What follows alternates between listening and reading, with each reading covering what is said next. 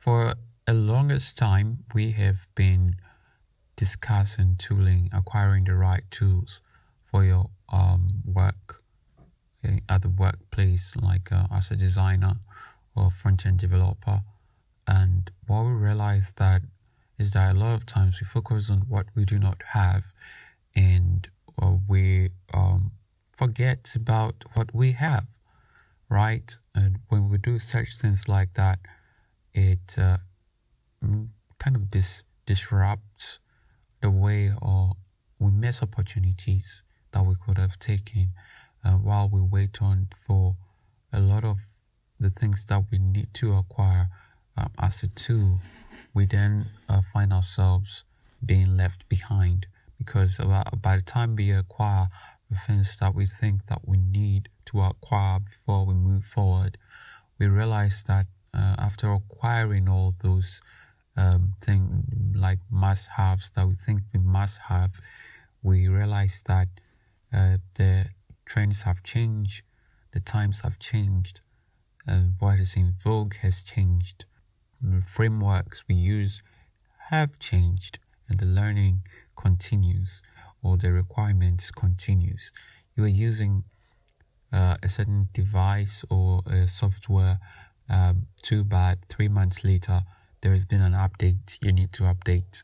So how do you cope with all kinds of updates, or like this sort of setup which has become the nature of software development or design or tooling in general? So today I was expecting to have with me here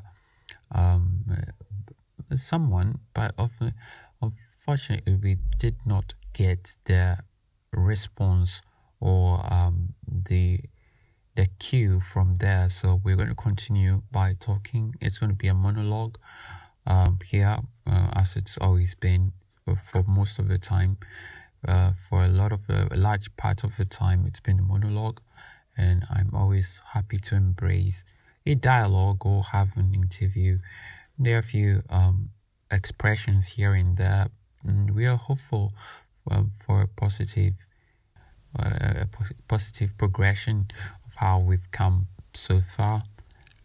So we go forward with talking about how do you cope up with today's podcast is going to be about coping with rapid changes in the designer developer landscape. So how do you cope with rapid changes in your tooling setup? It's all the same about tooling, but we entering into a different dimension of discussing tooling. So personally, I don't really see it as a big problem if you have a firm grasp on or firm grip on the various technologies that you studied, or the tool, the concepts or the trends you try to follow, which brings me to laying emphasis on making use of the very least that you can acquire when you are beginning. Then you can understand or make yourself get through the hard times. There is no easy way to learning or training for a certain industry. It's got to do with a lot of hard works and a lot of practice and practice and practice.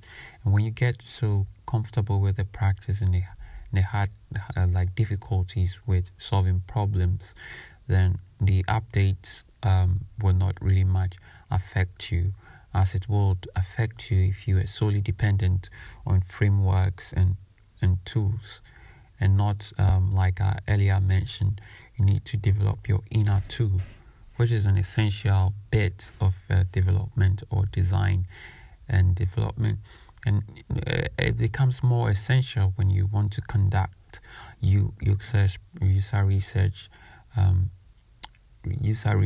to inform a certain UX design for a niche or a certain group. You need to have a higher level of understanding of the problem that you're solving is, and hence you need to be able to come to grips with the tools, or where you're starting off as a front-end developer or a beginner. And that is open source. There's nothing bad about using open source software. The number of software publications out there, alternative to the paid ones, there are alternative ways of building or designing that is not resource intense as other applications might require. Like a lot of the Adobe Suite softwares require a lot of hardware to give you that computations and the smoothness and animation that is within. And when you want to look across the divide to the other side, where you have open source solutions or alternatives, these do not have a lot of animations or computations that are already done for you, or boilerplates or templates that require a lot of resources. But then what they offer you as a beginner, or as someone vying to be a contributor to the industry, to be a contributor to the entire namespace, within the namespace, UX or UI design, UX design, or researcher, is that it allows you to understand what is going on under the hood of, let's say, a graphics software, where you have a lot of the computations or the templating not available, and you have to create a lot of these templates by yourself.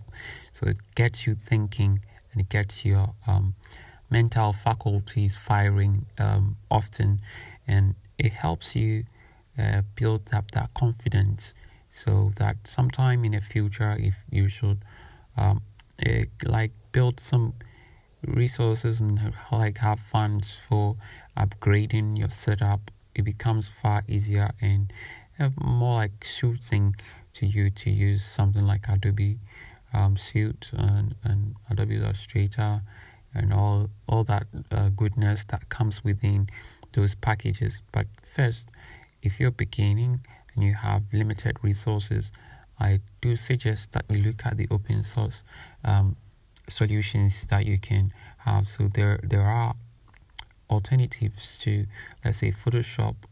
You can use Photoshop. You can use Glimpse. I don't know. Glimpse is a fork of GIMP, but I prefer the way, or the new name, Glimpse. It's kind of got swag. So Glimpse, you can look at Glimpse if you haven't already done so, and you can also look at this. There is an app called Inkscape. Inkscape is a very potent alternative to Adobe Illustrator if you're just beginning and you want a foot in a doorway. You need to produce, have an impressive portfolio, something to begin with. Then you look at Inkscape.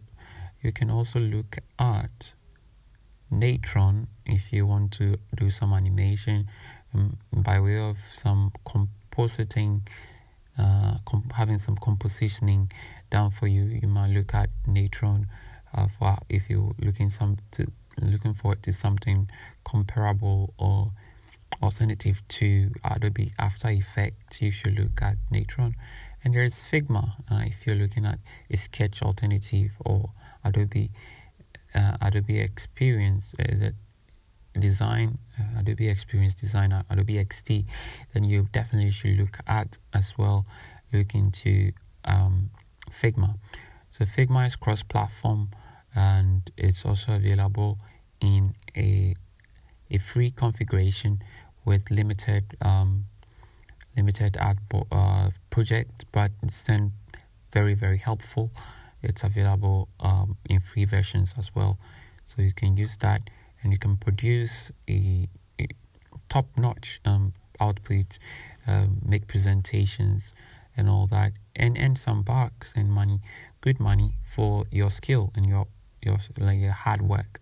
So it's not all bad if you have to start with something that is in the open source category, especially when you're beginning your entire career and you don't have money.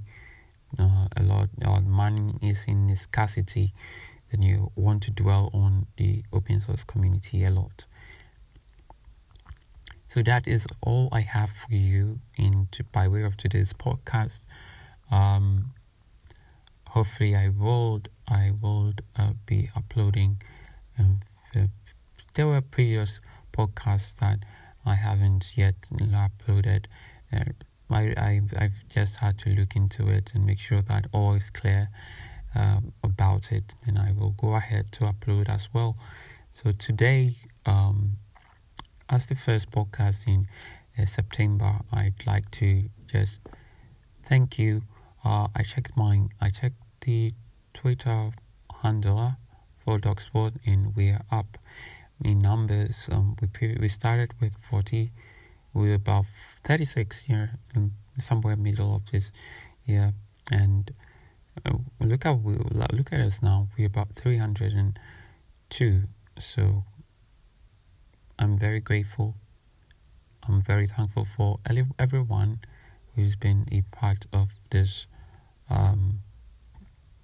this podcast. By one way or the other, the numbers does help. The spreading of the word does help. So there is a link in the bios of my of this podcast handler on Twitter, and there is a Discord channel that you can join and to officially be a part of DocSport, and within the circles where we can discuss the sort of content that appears on here, and also to ask questions if you've got any contributions and suggestions that you may want to make to the DocSport. It's for all of us. I created DocSport with you in mind, and with everyone else in the namespace, UX design and front-end developers, because I resonate with a lot of front-end developers, even though that I'm a bit kind of what you might want to consider as a submarine, like lone coder sometimes, and I'm slowly moving from the solitude way of doing things to community wise, so that I can be able to offload and also learn a bit more, because you learn while you share, or while you teach. You teach and you learn while you teach as well, and that is my motivation for setting up DocSport. So don't be a stranger in the listening audience, wherever you're listening on to DocSport from Spotify, Apple Podcast. Do well to favorite this podcast, and also subscribe wherever you're listening to, and be officially a member of the DocSport Discord channel, where we can communicate, where we can share ideas, we can schedule more content here, and more content if you have a channel on YouTube or wherever or whatever your endeavors are. I would like to help. I would like to support you. I would like to know you from that circle. So go ahead to join our Discord channel for DocSport, and I will meet you, or I'll see you in that channel. For that, I would like to say thank you for everyone, and congratulations on the numbers for everyone who's joined, who's listened to me from a very long time and still does listen. I appreciate you so much.